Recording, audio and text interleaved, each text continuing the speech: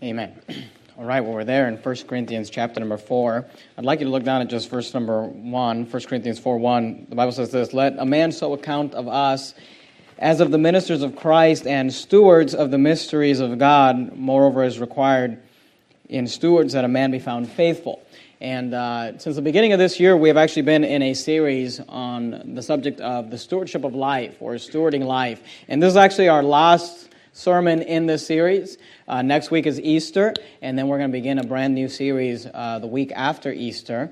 But we've been talking about stewardship, and if you remember, this is the 11th week in this series, and I don't normally preach that long of a series, but I felt like for this subject it was needed. And if you remember, we started the very first week in this series with a biblical overview of stewardship. We just went through the Bible and kind of got a theology of stewardship and what the Bible teaches about stewardship. The second week, we talked about the parable of the unjust steward. Starting in week 3, we got into some just real practical things, because stewardship is management. And what we're learning is, and what I hope we've learned, is that we are not owners, we are stewards. The resources that we have do not belong to us, but they have been entrusted in us to manage on the behalf of God, to invest for God. So we talked about in week 3 the stewardship of time. Week 4, the stewardship of health. Week 5, the stewardship of relationships. Week 6, the stewardship of finances. Week 7, the stewardship of our testimony. Week 8, the stewardship of our thought life. And then the last couple of weeks, we've been looking at some parables again about stewardship. Week 9, the parable of the rich fool. And week 10, the parable of the talents. We're going to end this morning with another kind of practical stewardship sermon. And what I'm speaking about this morning is the stewardship of the gospel. The stewardship of the gospel. And I want you to notice and understand that we have been given the gospel to manage on behalf of God. If you look down at verse 1 again of 1 Corinthians 4, it says this, "Let a man so account of us as of the ministers of Christ." And notice what he says, stewards of the mysteries of God. The Bible, and the mysteries of God there is not just referring to the gospel. I believe is referring to many teachings in the Word of God. And I don't have time to develop this, but if you go back to the beginning of the book of 1 Corinthians, he talks about how the teachings of the Word of God are a mystery to unbelievers. Unbelievers cannot understand doctrine. They cannot understand, what the Bible teaches. And we as believers have been given the Word of God and the different doctrines in the Word of God. And specifically this morning, we're talking about the gospel of the Lord Jesus Christ to steward. They've been given to us as stewards of the mystery of God, and would to God, verse 2, that we would all be found faithful. Moreover, it is required in stewards that a man be found faithful. So I want to speak to you on the subject of the stewardship of the gospel. Now you're there in 1 Corinthians chapter 4. Keep your place there in 1 Corinthians. We're going to be in 1 Corinthians a lot this morning. But go with me to 1 Corinthians chapter 15. So just a few chapters over in the same book. Make sure you put a ribbon or a bookmark or something there in 1 Corinthians. We're going to leave it and we're going to come back to it. 1 Corinthians 15. And I'd like you to write 3 statements down this morning. If you don't have a child sitting on your lap, on the back of your course of the week, there is a place to write down some notes. I'd like you to write down this statement. Number 1, we have the gospel. We have the gospel. And I know that's not a very eloquent point, so let me give you maybe a little more eloquent point. What are we talking about when I say we have the gospel? Maybe you can write this in parentheses next to that statement, we have the gospel. Write this in parentheses, the message of redemption. Point number 1 is we have the gospel, the message of redemption. Now, what is the gospel? 1 Corinthians 15 explains to us what the gospel is. Because here's what you need to understand. The Word of God serves as its own dictionary. The Word of God explains and defines for us what it means. And in 1 Corinthians 15, we are told what the gospel is. Today you have dispensationalists who want to tell us that there are 3 different gospels, and in different ages, the gospel meant different things. But here's the problem with that. The Word of God doesn't say that. The Bible doesn't say that. The Bible defines for us what the gospel is. Now, let me say this. The word gospel means good news, good tidings. But when we talk about the good news or the good tidings of the Word of God, what is meant by that? 1 Corinthians 15, look at verse 1. Notice what the Apostle Paul says. He says, "Moreover, brethren, I declare unto you the gospel He says, I declare unto you the gospel, which I preached unto you, which also ye have received, and wherein ye stand, by which also ye are saved, if ye keep in memory what I preached unto you, unless ye have believed in vain. Verse 3, for I delivered unto you. Now I want you to notice, in verse 1 he says, I declared unto you the gospel. In verse 3, he's going to begin to explain what exactly it is that he declared, what it is that he delivered. He said, for I delivered unto you, first of all, that which I also, I want you to notice this word, received. I want you to understand that when we're talking about the stewardship of the gospel, we begin with the idea that we have the gospel. We have received the gospel. We have the message of salvation. He says in verse 3, for I delivered unto you, first of all, that which I also received. How that? Now notice, here's the gospel, all right? Point number 1 in regards to the gospel. Christ died for our sins according to the Scriptures. So he says, let me declare to you the gospel. Let me explain to you the gospel. Here's what the gospel is. The message of redemption is this. Number 1, Christ died for our sins. Number 2, look at verse 4. And that, here's number 2, he was buried. And that, here's number 3, he rose again the third day according to the Scriptures. So I want you to notice when the Apostle Paul says, let me declare to you the gospel, let me explain to you the gospel that I received, the gospel that I've preached, he says, here is the gospel. It is the death, burial, and resurrection of the Lord Jesus Christ. That's what the gospel is. So don't allow some dispensationalists to tell you, well, there's a different gospel in this dispensation, and there'll be a different gospel during the tribulation. The biblical definition of what the gospel is this: the death, burial, and resurrection of the Lord Jesus Christ. That's what the gospel is. So that is the gospel. Now, how did we get the gospel? Well, look at verse 1 again. Notice what he says. Moreover, brethren, I declare unto you the gospel, notice what he says, which I preached unto you, which also ye have received. He said, this gospel was preached unto you. And look, if you are sitting here this morning and you are saved, if you know that you're on your way to heaven, and it's not because of what religion you are or how good of a person you are, if you've accepted the Lord Jesus Christ as your Savior, if you've called upon Him in faith to save you, then the gospel was at some point preached unto you.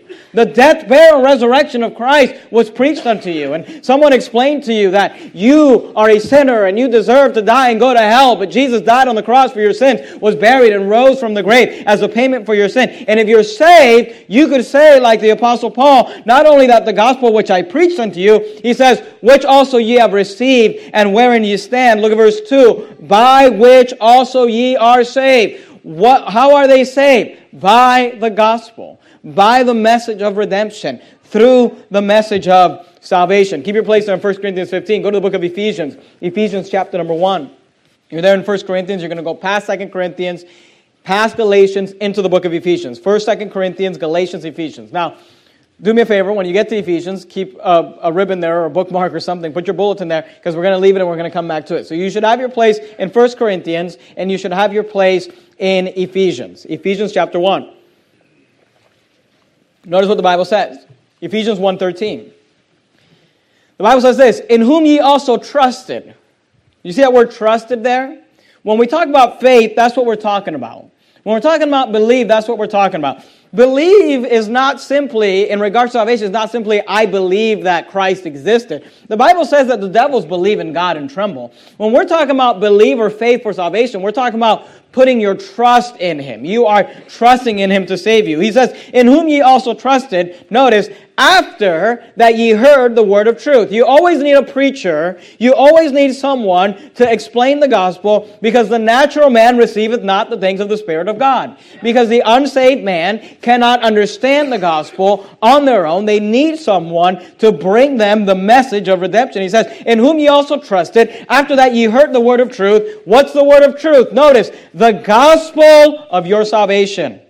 Notice what it says. In whom also after that ye believed, ye were sealed with that Holy Spirit of promise. See, the Bible says that if you got saved, here's how you got saved. You heard the word of truth, the gospel of your salvation, and you believed. And then, because you believed, you were sealed with the Holy Spirit of promise. Keep your place there in Ephesians. You got your place in 1 Corinthians and Ephesians. Go to 1 Thessalonians. You're going to go past Philippians, past Colossians, into 1 Thessalonians. Ephesians, Philippians, Colossians, 1 Thessalonians. So you need to understand this. We receive the gospel. When you got saved, you received the gospel. That's what you received. And by the way, you soul winners, make sure when you're out soul winning that you are emphasizing the death, burial, and resurrection of Jesus Christ.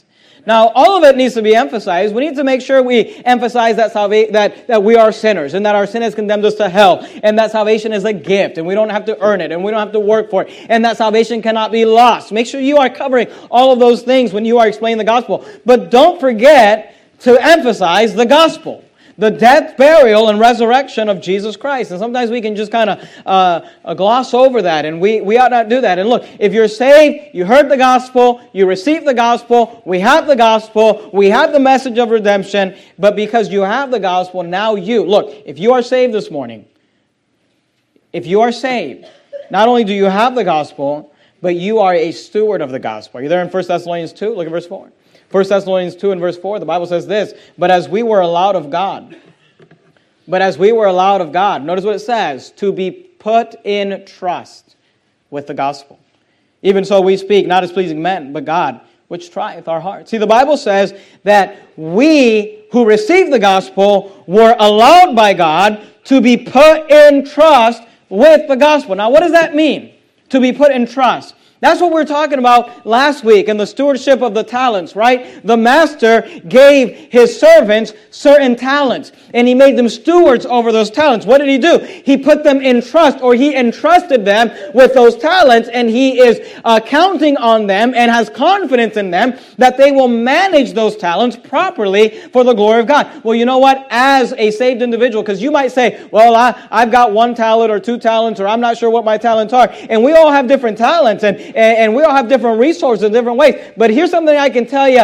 Every single person in this room, if you're saved, 1 talent you've been entrusted with is the gospel.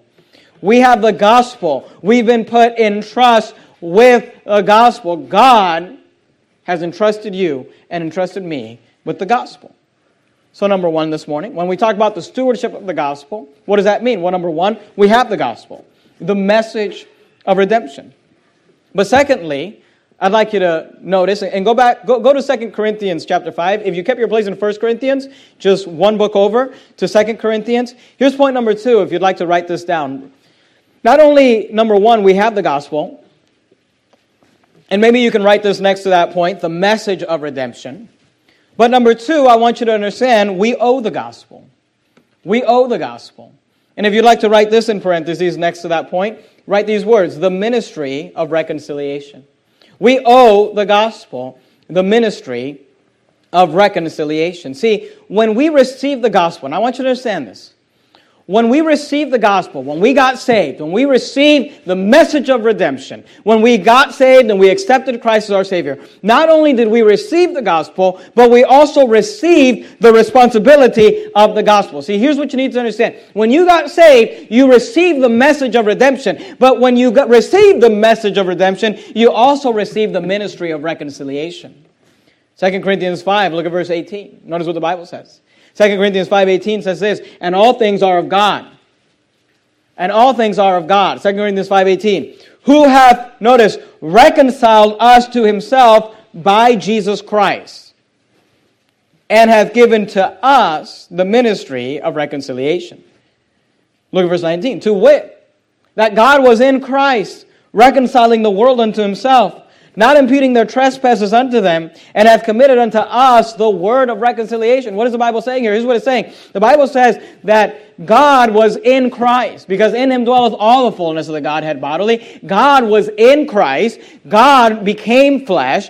God was manifest in the flesh. The Word was made flesh. He came to this earth. Why? To seek and to save that which was lost. He came to this earth to have the ministry of reconciliation. The Bible says that God was in Christ, reconciling himself by Jesus Christ, and he was reconciling himself to the world. Now, here's what you need to understand. When the Lord Jesus Christ left and ascended up to heaven, he then gave that ministry to us. And we have been given the ministry and the word of reconciliation. Look at verse 20. Now then, we are ambassadors for Christ, as though God did beseech you. Notice, by us. What does it mean to be an ambassador? What's an ambassador? An ambassador is someone who represents an authority. You know, the United States of America has, 100 and some odd ambassadors all over the world. And those ambassadors are not there to represent themselves. They are there to represent the United States of America, and specifically the President of the United States of America. And those ambassadors go to different countries and live in embassies and all those things, and they negotiate deals, and they talk about, issues between the countries. And what do those ambassadors do? They are there as a representative of the President of the United States. They're not there to do what they want. They're not there to say what they want. They're not there to broker whatever deal they think is best. They are there to do the will of the President. And here's what you need to understand. They are there on behalf of the President. And when the ambassador speaks, or when the ambassador signs, it's as if the President himself is making that deal. Why? Because they are there to represent the President. And look, you and I, the Bible says you and I, when you got saved, we became ambassadors for not just the President, but the Prince of Peace, the King of Kings, the God Almighty, the Lord Jesus Christ. We became ambassadors for Christ as though God did beseech you by us. We pray you. Notice what he says, in Christ's stead.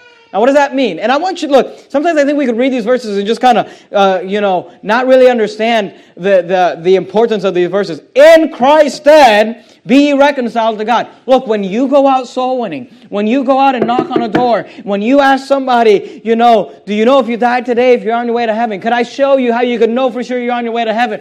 You are doing that as a representative of the Lord Jesus Christ himself. You are standing in the place of Christ. Christ said, I would do it myself, but I sent you as my ambassador in Christ's stead. We tell people, in Christ's stead, be ye reconciled to God.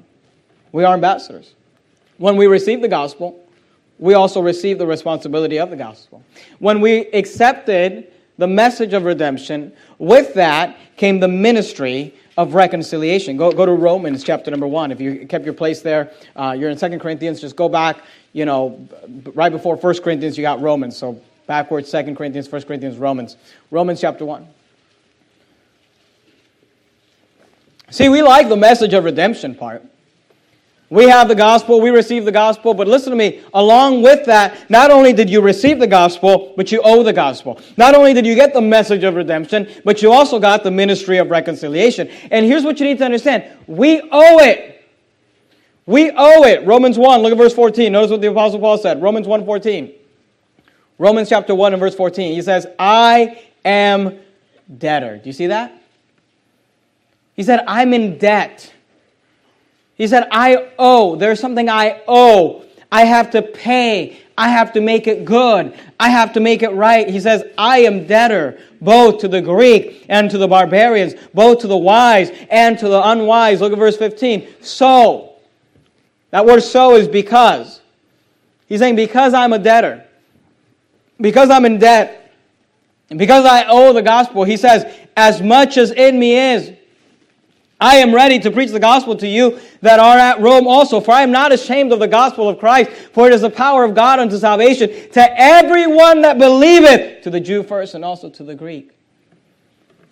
I want you to understand that we owe it to others to bring them the gospel.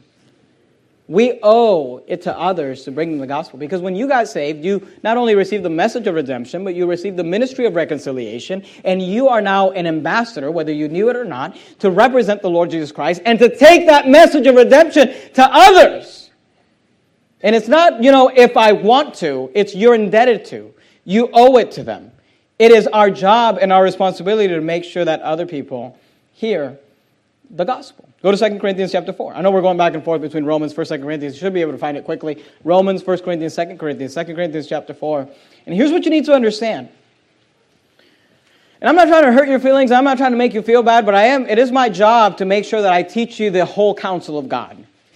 And it is my job to make sure you understand exactly what, especially when we're talking about the stewardship of life, what you will be held accountable for when you are judged by the Lord Jesus Christ at the judgment seat of Christ for those of you that are saved. Here's what you need to understand. This thing of soul winning is you're not neutral. You can't say I'm saved, but I'm not giving the gospel to anybody. I'm not hurting anybody. I'm just not really doing anything, but I'm not hurting anybody. Please understand this. There is no neutrality with the stewardship of the gospel. You are either helping or you are hurting. Those are the only options. Those are the only choices. If we don't help them, then we hurt them. And you say, well, how can that be? And listen to me. If we talked about it in a physical sense, you would understand it. If there was a physical disease that was spreading over the city, spreading over the country, and you had the antidote, and you had the cure, and you had, in your possession the ability to be able to help people to not die, all of us would look at that individual. If they chose not to give people the cure, we would say, wow, you are wicked. You are evil. There's an epidemic. There's a disease going around the country. People are dying. You've got the cure. You could go give it to me, but, I was a little tired. I had a long week. I'm kind of shy. I don't like to talk to people. I had to do gardening, or I had to go golfing, or I had to do... And look, in that way, we would look at any excuse and every excuse and say, that's ridiculous! Right. You owe it to people to get... But look, listen to me. Worse than any disease this world could ever come up with, worse than any disease that this earth has ever seen, is when people die and go to hell. When they spend eternity in hell, when they spend eternity in torment, and you've got the message, you've got the cure, you've got the gospel, and you say, I have it! Well, now you have a ministry to reconcile others, to help others. And look, when you don't help, you hurt. When you don't help, you hurt. You say, no, I'm neutral. No, you're not. You're either helping or you're hurting. Are you there in 2 Corinthians 4? Look at verse 3. It says this, but if our gospel be hid, if the message of redemption be hid, if the cure of salvation be hid, don't miss this.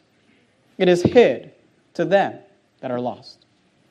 See, here you say, what's the problem with not going soul winning, not preaching the gospel, not helping people understand something? Here's the problem with that. Is that you are literally keeping it from the people who need it the most. Because look, I'm saved. Praise the Lord. I grew up in an independent fundamental Baptist home. When I was a very young child, my dad took me aside and explained to me the gospel, and I called upon Jesus Christ with his help, and I asked him to save me. As a result of that, as far as I know, most of my family is saved. There's very few people in my family that are not saved, and especially in my immediate family. Some of you have to deal with unsaved family members, and my heart breaks for you, and I understand that's hard. I don't have to struggle with that. Everyone in my immediate family is saved. As a result, my wife got saved. As a result, all my children got saved. Listen to me. Everyone that I really care about, deeply in this world is saved. I could just say, everyone I care about is saved. Let everybody else die and go to hell. Who cares? I don't know that guy down that street. I don't know that person. When I go down to Del Paso Heights, when I go down to North Highlands, when I go down to South Sacramento, I don't know those people. Let them go to hell. I could say that. And look, everyone that I care about is going to heaven. But when I hide the gospel, you know who I hurt? Everyone who's not in my family. Everyone who didn't have the privilege to grow up in a home where they heard the gospel. Everyone who didn't have the opportunity to hear the gospel. Everyone that needs it the most are the ones we keep it from. So there's no neutrality in this. Because, people try to act all, spiritual or justify, I'm just shy and I'm afraid to talk to people and, you're outgoing. And no. There's no neutrality in this thing. You're either helping or you're hurting. Because if our gospel be hid, it is hid to them that are lost.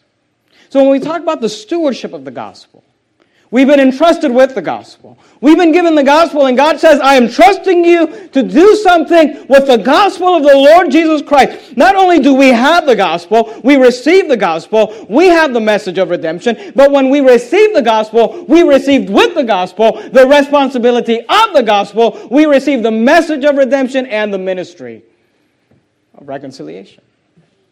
There's a third point I'd like you to write down. Here's point number 3. Go with me to the book of Romans. You're there in 2 Corinthians, just go back. Past 1 Corinthians into Romans. Romans chapter 10. Here's point number 3. I said number 1, we have the gospel, the message of redemption. I said number 2, we owe the gospel, the ministry of reconciliation. Number 3, we must give the gospel. We must give the gospel, the method of reaching the lost. We must give the gospel, the method of reaching the lost. Are you there in Romans chapter 10? In Romans chapter 10, we have the Apostle Paul giving us a pattern for salvation. How it is that people come to the place where they get saved. And he starts, it's interesting how he writes it because he actually starts at the end. He starts at what we want, salvation. And he explains how we get there. Because look, here's what I know. And I'm not trying to make you feel bad or hurt your feelings, but if the Holy Spirit is convicting you, praise the Lord. But here's what I know. Nobody in this room wants people to die and go to hell. Everyone in this room wants someone. If you're saved, you want people to get saved. And the Apostle Paul starts there in Romans 10. He tells us, here's salvation.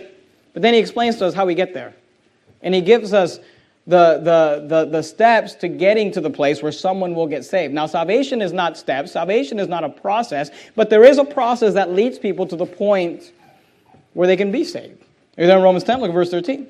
For whosoever shall call upon the name of the Lord shall be saved. That's what the Bible says.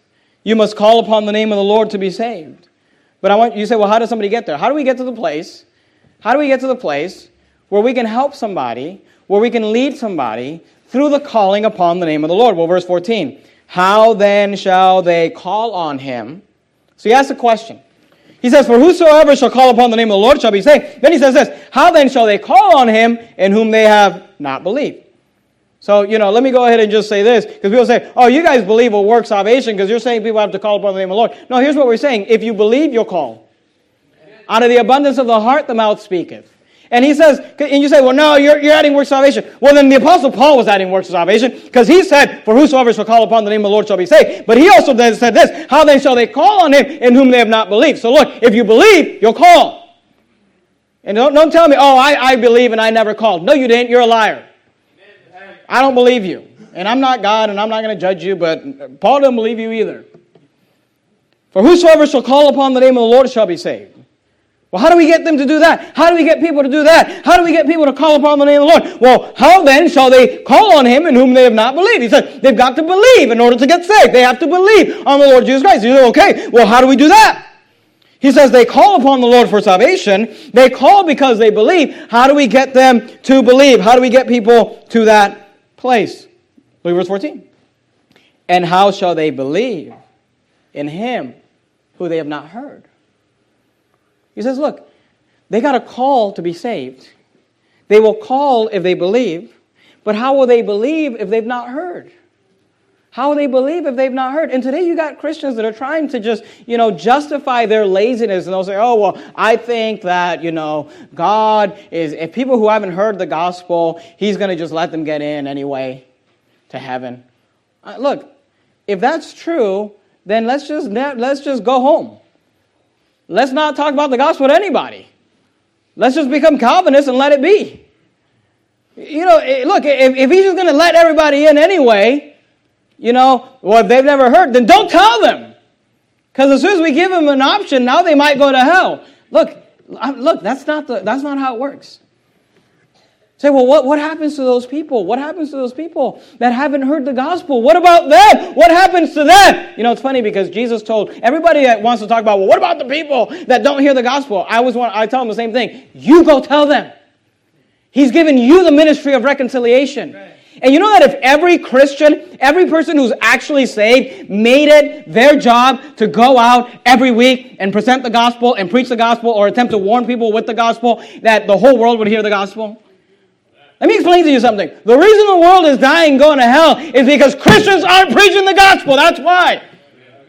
Look, if every Christian that is saved, every person that's saved in this world made it their job to reach people with the gospel of Jesus Christ, the whole world would at least hear the gospel. And God is not going to take the blame because people didn't hear the gospel. He's going to say, well, I give you the ministry of reconciliation. Their blood is upon your hands. Their blood is on your head. You say, well, how shall they call on him in whom they have not believed? And how shall they believe in him in whom they have not heard? He says, look, they will call if they believe. They'll believe if they hear. They will hear if someone preaches the gospel to them. Notice what he says. Verse 14. How then shall they call on him in whom they have not believed? And how shall they believe on him in whom they have not heard? And, look, last part of verse 14. How shall they hear without a preacher? That's where it starts. It starts with you. It starts with me. It starts with us taking the message of redemption and the ministry of reconciliation. It starts with us going and the method of reaching the lost and going in the highways and hedges and compelling them to come in. It comes with us saying, I come as an ambassador of Christ, in Christ's stead, pleading with you to be reconciled to God. How shall they hear? And look, I'm not quoting the verse. I'm actually just asking you the question, how shall they hear without a preacher? How are those people in South Sacramento going to hear the gospel? As far as I know, and I'm not trying to act like we're the only church, and look, we're not the only church. There's many churches all over this country that are right on the gospel and are preaching the gospel. Not all of them are in our movement either. But look, I'll be honest with you. As far as I know, there's not one church in South Sacramento that is preaching the gospel.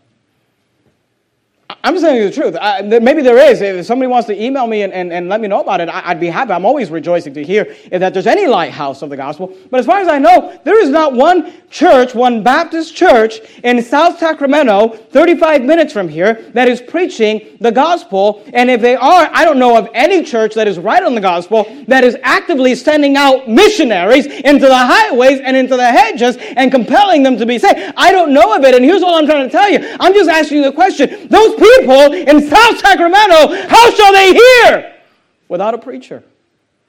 Say, Pastor Jimenez, why is you and your group, putting all this time and effort and energy and money into sending people to Idaho and sending people to Reno and sending people to Seattle and sending people to Eugene and sending people to Spokane and sending people to South Sacramento and sending people all over the country? Every state in this country will have a soul winning marathon on March 31st. All over the world, many countries in the Philippines and in Hong Kong and all over will have a soul winning marathon. You say, why? Why would you waste your time?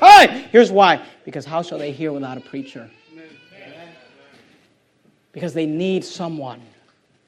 They need someone to actually have a heart broken enough to say, you know what? I'm busy. Look, there's nobody in this room that's not busy. I'm tired. I'm tired right now. I've got things. Look, I got things I could do on a Saturday morning. I got better things I could do. Look, I had better things to do Saturday morning than spend my morning talking to Brother Nate, preaching the gospel to people. No offense, Brother Nate. People act like, oh, you guys do it because you're just a bunch of losers. You got nothing going on. Everyone in this room has something going on. But some of us realize that if we don't go, no one will. If we don't go. And I'm not trying to make you feel bad. I'm not trying to guilt you. I'm just asking you. I'm asking you the question. Maybe you've got the answer for me. How shall they hear without a preacher? How shall they hear without a preacher? And how shall they preach except they be sent? Go to Ephesians chapter 6. Do you keep your place there in Ephesians? Keep your place in Romans. Ephesians chapter 6. Not only have we received the message of redemption, not only have we received the ministry of reconciliation, but there is a method of reaching the lost. What's the method? You can say it in one word. Go. Give. We must give the gospel. We have received the gospel, the message of redemption. We owe the gospel, the ministry of reconciliation. We must give the gospel, the method of reaching the lost. Are you there in Ephesians 6? Look at verse 15. Notice the emphasis that's put on the preachers. Ephesians 6:15. And your feet shod with the preparation of the gospel of peace. In this passage, he goes all over, the armor of God, the helmet of salvation, the sword of the Spirit, the shield of faith. But when he gets to the part of the gospel, he connects it to our feet. Why? Because we actually have to go.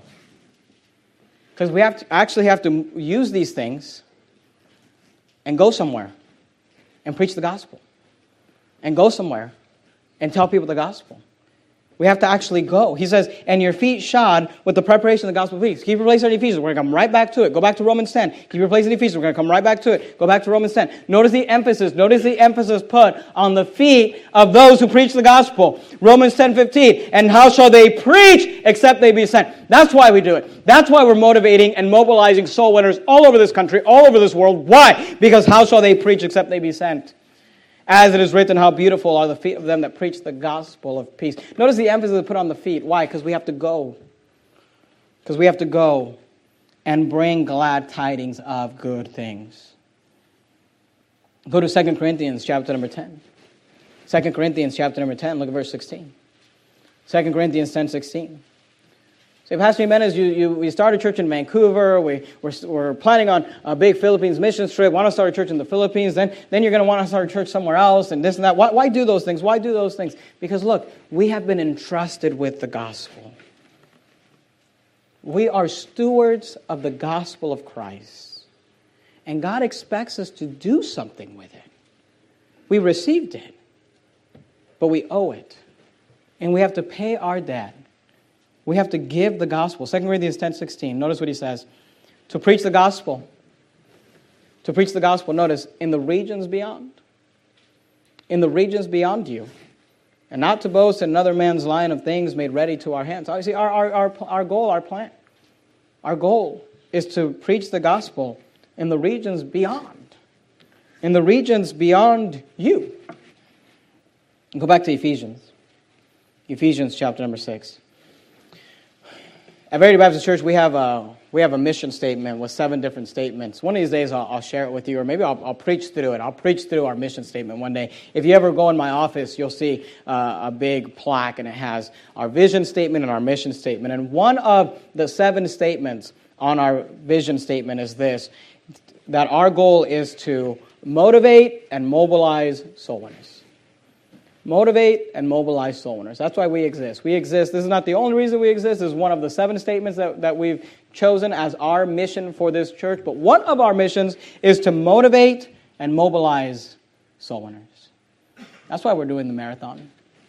That's why we had a marathon in Yuba City. That's why we had a marathon in San Jose. That's why we started a church in Vancouver, Washington. That's why we're having a missions trip in the Philippines. That's why we're starting a church in the Philippines. That's why we do all of it. Why? Because, look, how shall they hear without a preacher? And how shall they preach except they be sent? Now, let me talk to some of you. Because some of you are not listening to my sermon right now because you have an excuse in your head, and it's a good excuse, and I'm not against it. I'm not against you. I want to help you out, but I'm not against you. You say, well, I physically can't go. I physically can't go. Maybe I'm older, or I have an injury, or I have something like that. I physically cannot go soul winning. You know, that doesn't mean that you get to opt out of the ministry of reconciliation. You say, well, what could I do? What could I do? Well, I want you to notice what the Apostle Paul says in Ephesians 6. Notice what he says, verse 18. Praying always. Praying always. With all prayer and supplication in the Spirit. And watching thereunto with all perseverance and supplication for all saints. He's telling them, let's be praying always. Let's be praying. My heart was blessed on Friday night when when the men here, and I know the ladies had a similar experience on Tuesday, but on Friday night when I was here with the men of the church, and we had a big row of chairs here, and we had close to 40 men spend about an hour. It was sweet to my heart to hear the men of our church spend time in prayer for the soul winning marathon and for the Easter service. And we prayed through the church's prayer list, and we took some special requests. And it was sweet to my heart. You say, why is that important? Why do you do stuff like that? Because the Bible says, praying always with all prayer and supplication in the Spirit. And watching thereunto with all perseverance and supplication for all saints. Notice what he said. He's telling the church there at Ephesus, you are praying always. You are in the ministry of prayer. And he's glad. And he says, can I put in my prayer request? The Apostle Paul in Ephesians 6:19 is about to write down his prayer request on his communication card. And here's what he says. He says, and for me. He says, pray for me. He said, if you're going to pray, I want you to pray for me specifically. What, Paul? What can we pray? That utterance may be given unto me, that I may open my mouth boldly to make known the mystery of the gospel. I wonder what would happen. I wonder what would happen at the soul winning ministry of Verity Baptist Church. And listen to me. If you just don't want to go soul winning because you're lazy, you need to get right with God. And you say, I don't have time. You can make time. And I'm not saying you have to go on Saturday. I'm not saying you have to go on Sunday. But look, if you can't give someone the gospel, then you're just too busy. Because God does not give us conflicting responsibilities. When God gives you a responsibility, He gives you the tools to be able to do it and accomplish it. But those of you who actually physically can't, because of your age or an injury, I wonder what would happen I wonder what would happen with the soul-winning ministry of Verity Baptist Church. Every week we have somewhere between 70 and 75, sometimes 67, sometimes up to 80 soul winners out. And usually they go out most of them are on Saturday morning from 10 a.m. to about 12:30 p.m. A lot of them are out on Sunday between 2 p.m. and about 3:30 p.m.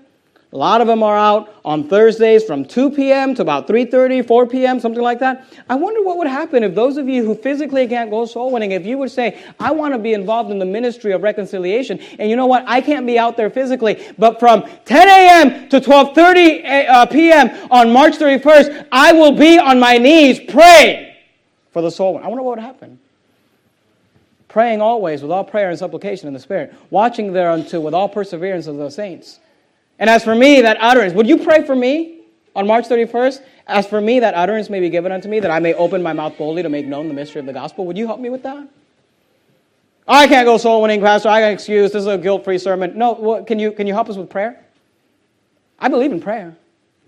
I believe there's power in prayer. Now, if you can go. But if you can't go, would you pray? Would you pray? Would you? I'm not saying, oh yeah, I'll pray for 5 minutes. No, would you? The amount of time that the soul winners are spending out, knocking doors, reaching people with the gospel, would you say, I'll take that time, that 2 hours, that 2.5 hours, and pray that they would have boldness, that the Holy Spirit would work in them, and that many people would be saved. Could you do that? Because here's what I'm guessing. If you're not willing to do that, then it's not that you can't go soul winning, it's that you just don't want to. Why don't we just be honest with you? Why don't we just be honest? It'd be good for us to just be honest and say, you know what? The reason I don't go soul winning, the reason I don't tithe, the reason I barely show up to church, the reason I don't read the Bible, it's not that I can't. It's just that I won't. It's just that I don't want to. See, we could all be involved in the ministry of reconciliation. Say, Pastor Menace, what are you going to do? What are you going to do one day when you can no longer stand up and preach the Word of God? I'm not talking about just soul winning, just even here as a pastor. You know what I'll do? The next guy who takes over for me, they will have a prayer warrior praying for them. That's what I would like to do. When I can no longer preach, I want to help the next man of God by just praying for him. And when I'm so old I can't go soul winning, you know what I'd like to do? I'd like to just, have someone roll that wheelchair up to that fireplace and just spend a couple of hours praying for the soul winners at Verity Baptist Church. That's what I'd like to do when I can no longer go. And that's what I'm asking some of you to do. Because I wonder if we just bathed the ministry of reconciliation in prayer, I wonder if we would just unlock the power of God upon our lives. Go to 1 Corinthians chapter 9. We're done. I'm going to give you a couple of passages. 1 Corinthians 9. We're going to go to 1 Corinthians 9. We're going to go to 1 Peter 4. If you can find those two, we'll finish up. 1 Corinthians 9. If you kept your place in 1 Corinthians 9. And if you want to go ahead and find 1 Peter chapter 4, if you start at the end of the Bible and head backwards, you're going to go past Revelation, past Jude, past 3rd, 2nd, and 1st John, past 2 Peter into 1 Peter, all right? 1 Peter chapter 4, 1 Corinthians chapter 9. Here are the three, when it comes to the stewardship of the gospel, what is the stewardship of the gospel? Here's the stewardship of the gospel. Number 1, we have the gospel. The message of redemption. Number 2, we owe the gospel. The ministry of reconciliation. Number 3, we must give the gospel. The method of reaching the lost. We have the gospel. We owe the gospel. We must give the gospel. The message of redemption, the ministry of reconciliation, the method of reaching the lost. 1 Corinthians 9:16 says this. For though I preach the gospel, I have nothing to glory of. Listen to me. You soul winners, you say, I go soul winning. No, you have nothing to glory of. We are just doing our duty. We are just doing what we're supposed to do. I have nothing to glory of. Why? Why, Paul? Why do you have nothing to glory of? For necessity laid upon me. Yea, woe is unto me if I preach not the gospel. See, we preach the gospel because we need to preach the gospel. Why do we need to preach the gospel? Because people will die and go to hell.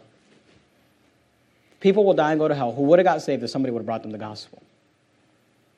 See, the stewardship of the gospel is committed unto us. 1 Corinthians 9:17. Notice what it says. For if I do this thing willingly, I have a reward.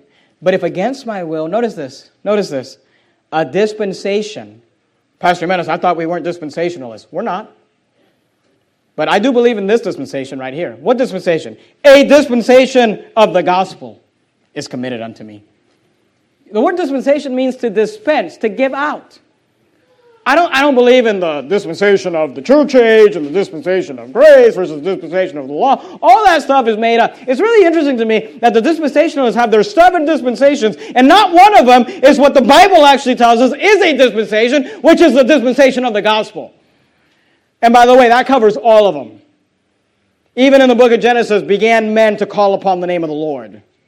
How did they get there? Well, they called because they believed. Why did they believe? Well, they believed because they heard. How did they hear? Well, they heard because of a preacher. It's the same method. Old Testament, New Testament, before the law, after the law, it's all the same thing. It's all Jesus Christ. Right. And the dispensation here, you say, what dispensation do you believe in? Here's the dispensation I believe in. I believe in the dispensation of the gospel. You notice what he said? It's committed unto me. I'm responsible for it. It is my job to give it away. 1 Peter chapter 4. We'll be done. 1 Peter chapter 4. You say, Pastor Jimenez, what do you want us to do? Here's what I want you to do. Here's what I want you to do. Let me just give you some application. All right, here's what I want you to do. If you're not a soul winner, I want you to become a soul winner. I'm not trying to hide anything from you. I've got an agenda. You say, why do you preach a sermon? Why did you wait to preach on the stewardship of the gospel to the week right before March 31st? Here's why. Because I'm smarter than I look. And I want to give you an opportunity. I want to give you an opportunity to get involved in the ministry of the reconciliation. And there's no better opportunity than this Saturday, March 31st, in South Sacramento, when we go out and we reach people that otherwise would not hear the gospel. And if you're not involved, I want you to get involved. I want you to just commit right now and say, you know what? I'm going to go. I'm going to do it. You say, well, I don't know what to say. That's fine. We will partner you with someone who does know what to say. We're not going to throw you to the wolves, all right? You say, I don't know what to say. We will partner you. We will strategically partner you with someone who does know what to say, and you can just follow along, and you can just, look, what are the benefits of being a silent partner? Here are the benefits of being a silent partner. You get to know people in church.